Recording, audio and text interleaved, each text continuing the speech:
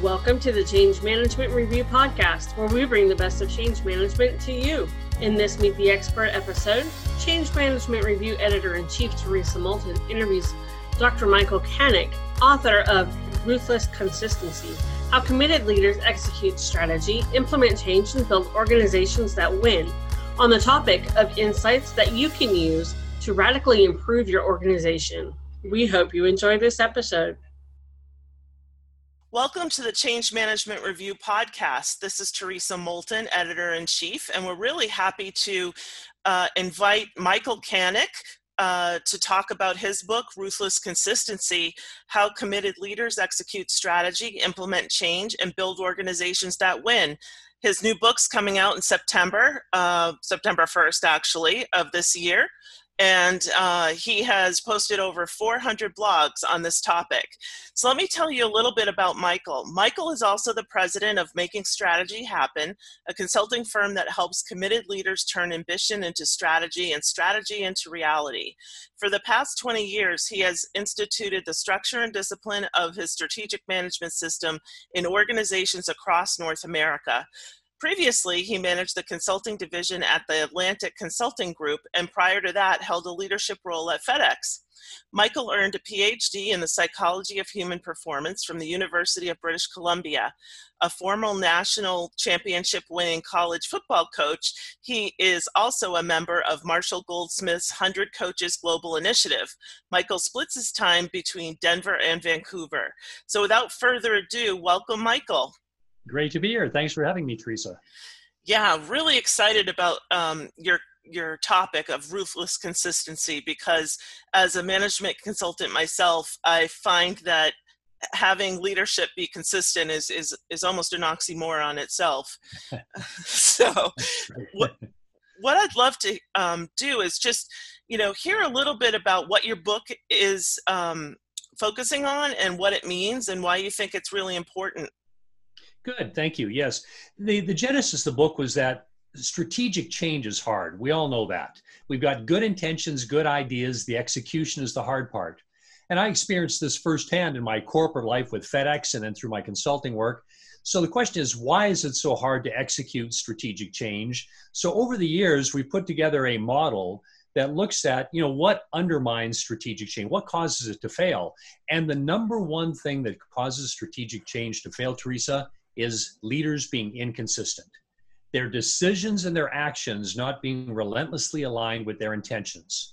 And they may think they are, they may say they are, but typically it's somewhere along the line, they say one thing but do another. It sends a mixed message to people. It undermines strategic change. I totally agree. It's so important to be consistent. And it sounds simple, but why do you think it's not simple? Well, because it's everything that touches an employee, sends a message. So everything a leader says, a leader does. What a leader doesn't do and doesn't say, when they don't reinforce people for good things they do, when they don't hold people constructively accountable, everything sends a message. So there are a lot of moving parts. And the trap we fall into is, well, train them and teach them, train them and teach them, or tell them and train them, right? But that's not good enough. And when I started with FedEx in a role of to implement service quality as a systematized thing throughout my district, one of the first things I did was not to run off and push people through training or get people into teams, but I wanted to look at all the companies that had been through this, knowing that many had failed. So I wanted to find what were the common elements of success. So I started with training. Well, maybe the companies that were successful just provided more training or better training or just-in-time training. Well, no, that wasn't it. Then I thought, well, maybe it's communications, those who consistently communicated the message. Maybe those were the companies that were successful, but no. Then I thought, well, maybe resources. If you gave sufficient resources, that would do it. Well, it turned out some of the companies that threw the most resources at it had the biggest failures. Then I thought, well, is it measures? Is it incentives? The conclusion I came to was that there was nothing that correlated with success, nothing that could readily correlate with success. I was at a dead end. And I thought, well, how can that be? Isn't there something that correlates with success? And then the light bulb came on. No, there isn't anything. It's everything. Everything you do sends a message. Everything has to point people in the right direction. All the arrows have to be consistently aligned. And when I researched the companies that were successful, everything was aligned. What they communicated, the expectations, the goals, the training, the resources, the incentives, the processes, the measures, the accountability, everything was consistently aligned with what they intended to achieve. It was ruthless consistency. Yeah, that's really important. When you are looking for ruthless consistency in a company, what are some of the behaviors that you see people do consistently? That they do consistently well, or Yeah, not? well, consistently with the actual goals and the strategy and the communications. Right. So, for example, if we're saying this is what we want to achieve, and we've done this with innovation initiatives, with customer service initiatives, and this is what we want to achieve. So, first of all, do people understand how the purpose of the company ties to goals and expectations? Mm-hmm. So today we spend a lot of time talking about purpose, very important. But Mm-hmm. where we drop the ball, Theresa, is we don't always connect the dots between purpose, goals, and what do we expect of you as an individual. Mm-hmm. If we don't do that, then yeah, I'm all on board with excellent customer service, but what does that look like in my role? So we've got to make sure first we're connecting the dots between purpose, goals, and expectations. Mm-hmm. Then we need to make sure, and this is what is often overlooked, we need to remove the psychological disincentives to change. The reasons that good people, well-intentioned people, hardworking people may not want to change. And the number one disincentive to change is not just that people resist change, it's they resist the unknown. Uncertainty. Right. Will I like this? Won't I like this? Will I be good at it? Won't I be good at it? Will I be more secure in my job? Will I be less secure? All this uncertainty goes with change. So we have to overcome that disincentive to change. And the best way to do that is to over-communicate. Right. Over-communicate during times of change. What we need to do, how we're going to do it, but most importantly, why? Right. Because what people are thinking is, well, this sounds good, but hey, why don't we just keep doing what we're doing? Why do we have to change? Why me? Why here? Why now? Why? That's what they're thinking. Mm-hmm. So we've got to be able to say, Theresa, you're probably wondering why we're making this big change. Well, let me tell you what our customers are telling us. Here's what we're seeing from our competitors. If we don't change, Theresa, we could be in big trouble. So here's what we've decided to do, and here's why. Now, here's what you can expect. Here's how we're going to roll it out. Here's how we're going to support you.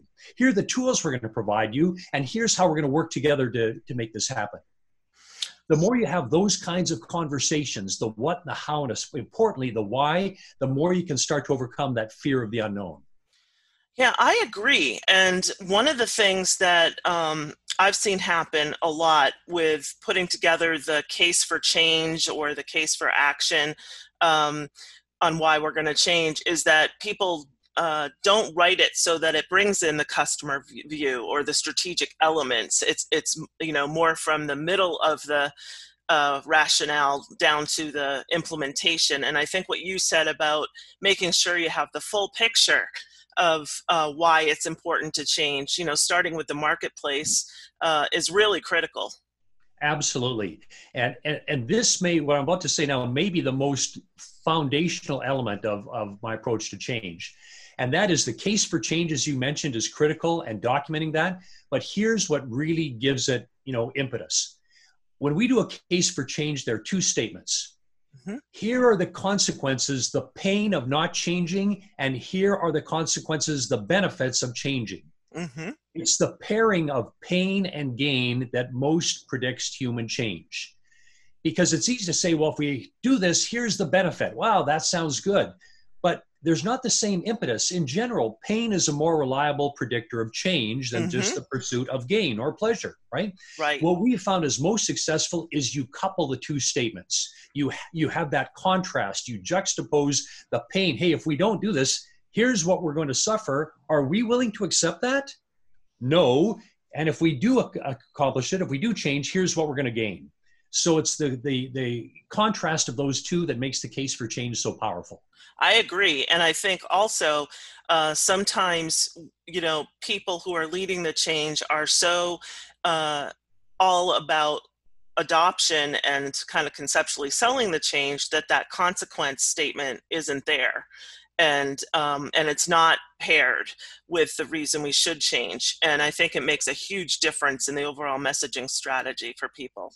Right. And I can tell you, when we're managing through these change initiatives, if it starts to bog down, starts to flounder a bit, all we have to do is review that case for change and look everybody in the eye and say, this is the consequence if we don't change. Is this acceptable? And I'll give you an example if you like. We went through this with a company that had, very common, they wanted to implement a CRM system, and surprise, surprise, the salespeople were resisting. Okay? Who could imagine that would happen? Right? Now, why? Is it because the salespeople are bad people? No, it's because salespeople like to sell. They want to be in front of the customer. They don't want to have to do the admin work. Right. So that's understandable. So to create the alignment with what we wanted done, the consistency, we made sure, first of all, we selected a CRM system that was administratively unintensive, something that wasn't going to take all sorts of time, easy to use, conceptual to use. And when we did that, we still really didn't get the whole involvement. So I had a conversation with the leadership team saying, how important is this to the business? Is this a nice to do, or is this a must do?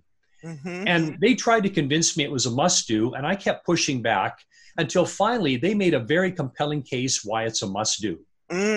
My response is, if this is a must do, then we have to make sure that everything is aligned and we don't tolerate, it not getting done.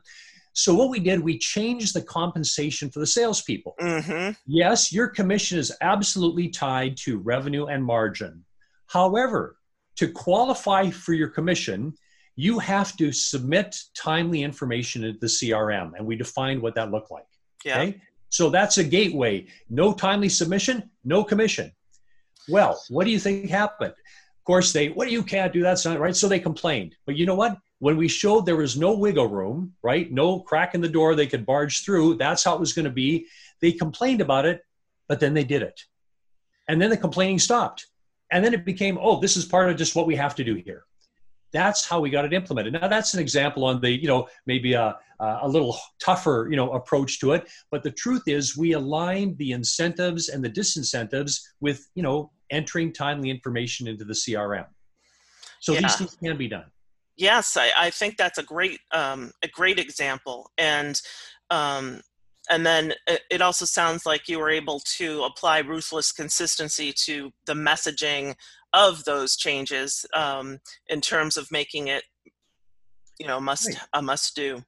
Exactly. So the communications, the messaging, right, was consistent. The incentive was consistent. The disincentive of not, timely information was consistent. We made sure we listened to them and had a resource that, again, was administratively unintensive.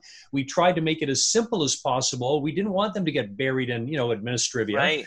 So we did that. We made sure there was not only training, but there was ongoing support they could access and refreshers. So we tried to make sure all the arrows were consistently pointed in the right direction.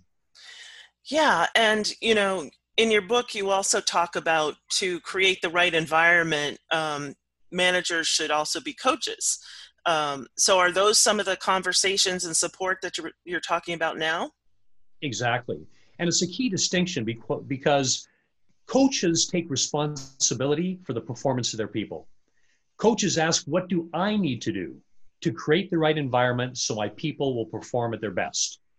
So with that in mind, we outline as coaches, you not only need to communicate purpose, goals, and expectations, you need to make sure they have the tools to be successful, which is training, which is skills, knowledge, resources, and authority. But then importantly, as a coach, you have to be able to provide feedback, meaningful feedback and guidance, information to help them improve. You have to be actively involved as a coach, providing feedback and guidance, and then reinforcing the good things that are done, and then holding people constructively accountable for the things that aren't going well. And when you take that coaching mindset, unsurprisingly, much more gets accomplished and things change. Yes, that's great. I think there's a few different approaches to managers do in coaching. And what you talked about, I think, is a very comprehensive one. And often people think of executive coaching as, just processing and kind of like maybe building some skills, but it's not necessarily, it might be about positioning in the organization. It might be about, your reputation and brand, but not necessarily how you provide it to managers who really are stuck in the middle and need that support. So absolutely. We have to coach the coaches. And what I'm talking about is a little different from the idea of executive coaching, which is often a process for guided discovery or self-discovery. Right. This is more in the traditional sense of coaching, where you're providing everything from the front end, expectations and goals to the feedback and guidance, and really reinforcing with consequences. I mean, positive consequences as in reinforcement, and then constructive accountability as well. So this is a very active, supportive coaching, with the mindset being the coach is taking a role, taking a responsibility in the performance of his or her people. Yes, that makes a lot of sense. And can you explain why you emphasize holding people constructively accountable? Yes, I think managers struggle with this. We all know that people struggle holding people accountable. Now, why? It's uncomfortable. It's maybe confrontation. It's emotionally not a positive thing.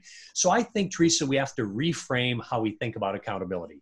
The purpose of holding accountable isn't to bully them, to berate them, to belittle them. The purpose is what? It's to help people improve, grow, perform better.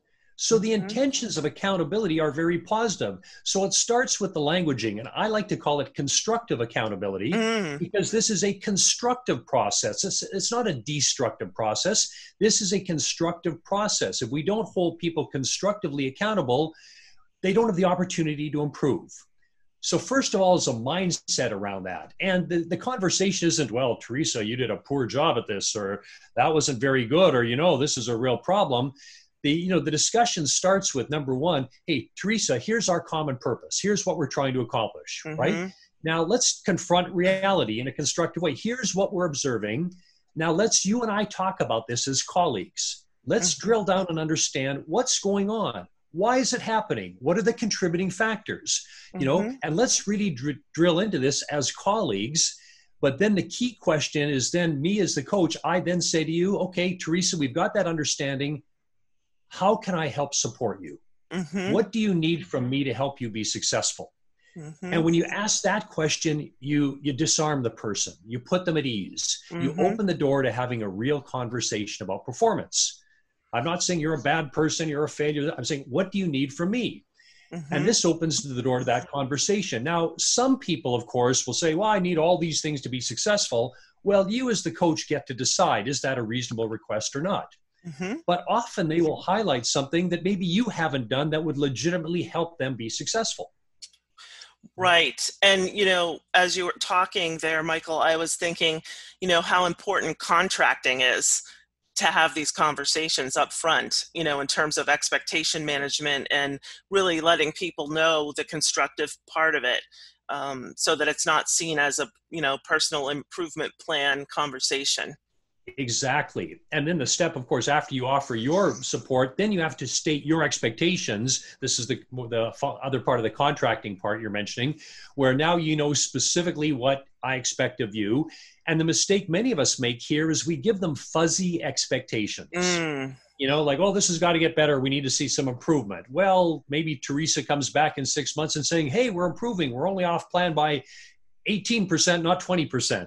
Yes. Is that good enough? So clear expectations are, what do you expect by when? What by when? Theresa, my expectation is your department will be back on plan within 90 days. So clear expectations. Right. So that's part of the constructive accountability process, making sure we're aligned. And of course, what seals it all is follow-up. Too often we have these conversations, then, oh, thank goodness that's over. Now I can get back to work. There has to be a committed follow-up. So Theresa, my expectation. Let's you and I meet every couple of weeks just to keep the spotlight on this. 10, 15 minutes, get your calendar out now. Let's block off time 2 weeks from now where you and I cycle back. That's what happens at every meeting. That's constructive accountability. Yeah. I think that's nice. And I think it also demonstrates to the person that you as the leader are willing to invest your time in them. Absolutely. Absolutely. It's a joint. We both have responsibility. My responsibility is to create an environment that gives them a fair chance to succeed. Their responsibility is to perform. Right.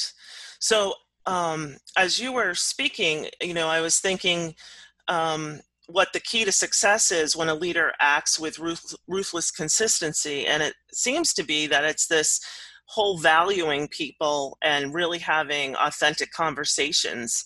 Are there other components of ruthless consistency that you think add the most value to a leader?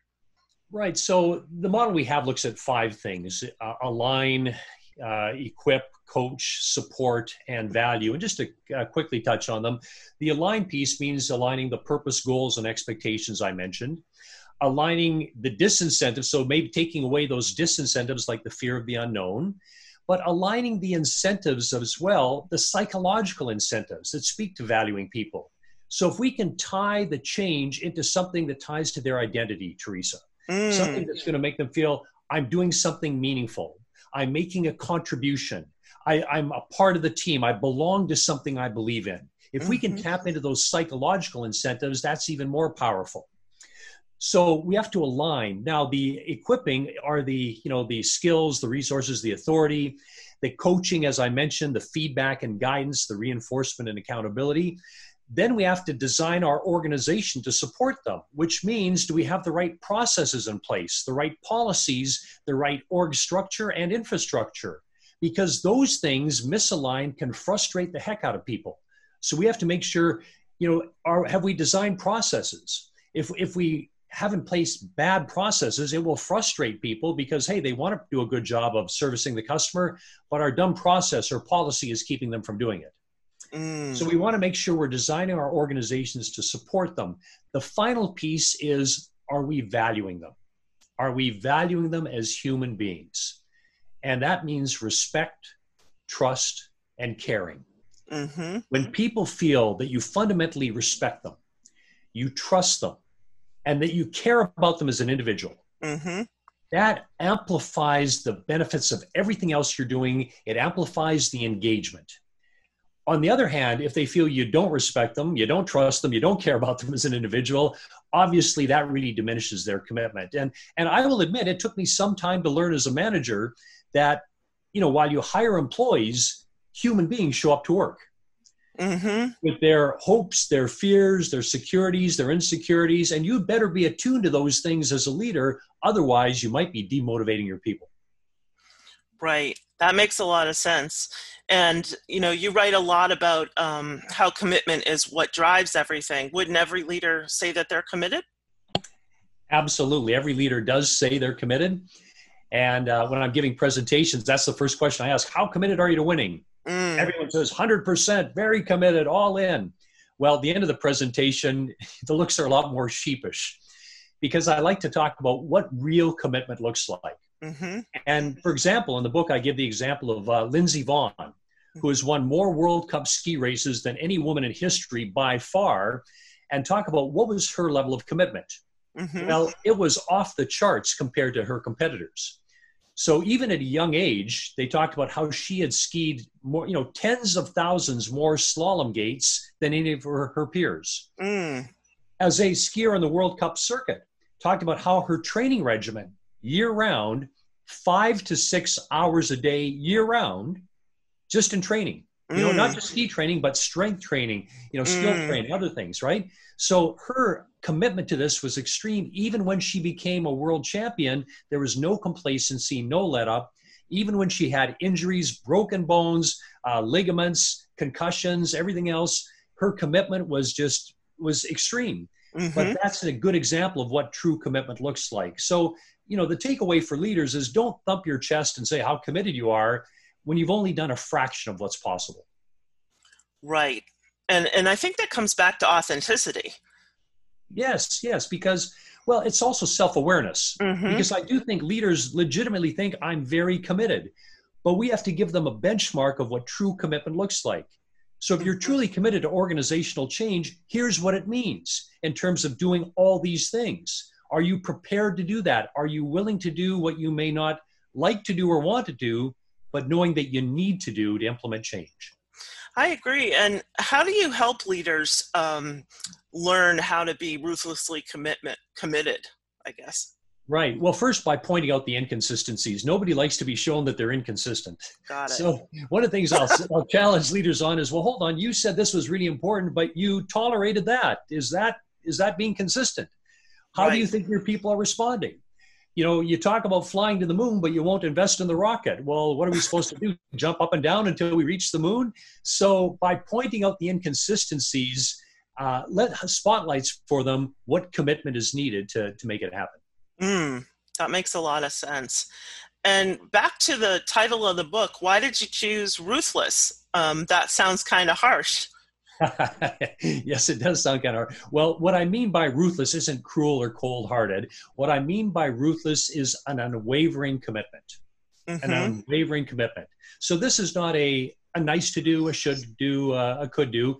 Ruthless means your commitment to being consistent is absolutely unwavering. And people will feed off of that. People will read into that. So you as a leader are on stage 24/7. They are reading meaning into everything you say, everything you do. If those messages aren't consistent, boom, they're on it. People are bloodhounds for inconsistency. They'll pick up on it in a heartbeat. Yeah, I know. I've had a situation with a client where they were announcing a project and the CEO said, and there will be no job loss, but we're going to re-engineer, the entire back end of the company. And I'm standing there like, as the lead change consultant, like, oh no. Exactly. Because it's like, okay, let's talk about not changing at all in order to meet that expectation. So you have a PhD in the psychology of human performance, and you helped coach a college football team to a national championship. How did those experiences help shape your views? Well, it's amazing. It had a huge impact. And so on the academic side, the psychology of human performance had to do with, how do you support performance and performance improvement? And what I really came to appreciate was this issue of incentives and disincentives. And when we say incentives in business, what's the first thing that comes to mind? Money, right? Money, yep. Right. But I say, no, think of the psychological incentives. What are the psychological reasons people might want to change or might not want to change, right? The incentives and disincentives. So what I really learned is that most human behavior isn't a result of money. And others have talked about this in books. I know Daniel Pink talked about that in the book Drive, for example. But are we doing things that we feel good about what we're doing, good about ourselves? Do we feel like there's a purpose, there's a meaning, we belong, we've got control over our environment?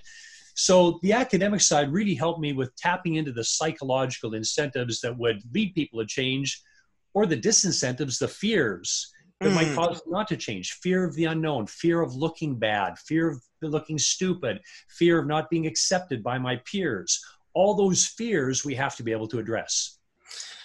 Yeah, and just from my experience working with change management professionals, one of the biggest challenges is to make sure that you are planning and executing on behavior change, not just communications. Right, exactly, because behavior change is what really is at the root of a lot of this. Yes. And as a coach, I'll tell you, what was great about the coaching experience, Theresa, is you have a group of people who are intensely focused on a common goal. Intensely focused on a common goal. And you don't always get that in business. So, working towards what it took to win a national championship, seeing everything that had to be aligned, every detail, everything was considered. As coaches, we spent time, well, what would happen if this? Just as one quick example, and this is common, but we would watch, game film, every evening of the team we're going to play. Once we finished a game, we would watch game film. We would come in Sunday morning at 6 a.m. to watch the video of the game we just played the day before. We would grade every single player on every single play to help determine what they needed to focus on the next week. That was the information for feedback and guidance to help drive improvement. So coaches at a competitive level are very detailed. And it's not just game day. You know, what do we view? We view the game on TV. We don't know all those details, all that effort that went on behind the scenes.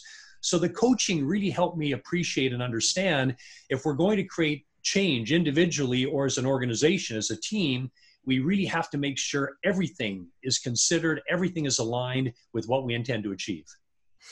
Yeah, I agree. I think it's interesting that, you know, the point you made about coaches being really detailed, because that's really what we need to take away for leaders. Often they're not detailed enough.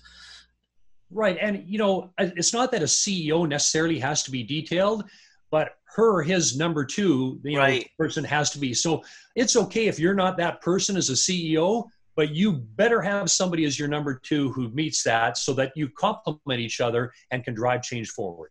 Yes, that makes a lot of sense. So what is the first thing that a leader can do to become ruthlessly consistent? Well, look in the mirror. Look in the mirror and just be very honest with yourself. How committed am I to change? And there's no wrong answer here, but you can say, well, this is a must do, or it's a should do, or it's a could do. And if it's a could do, hold it to a different standard. But if it is a must do, then ask yourself, what do we need to do to make it happen? And am I willing to do that? Because another coaching lesson I hold very close, Theresa, is there is a big difference between the will to win and the will to do what it takes to win. And you'd better understand that difference. Everybody says they want to win. It feels good to win. Are we willing to do what it takes? The daily, detailed, disciplined application of all the right things that support whatever winning, whatever change looks like. I think we have to be very self-reflective as leaders and say, am I willing to do what it takes to win? Right. And if you look in the mirror and you find out by surprise that you're not, then you better get an executive coach. Yeah. If you're not the person, then you better have that, you know, number two person who can drive that, who is willing to do what it takes.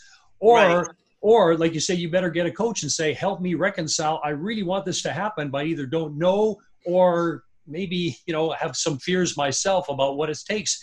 Here's an example.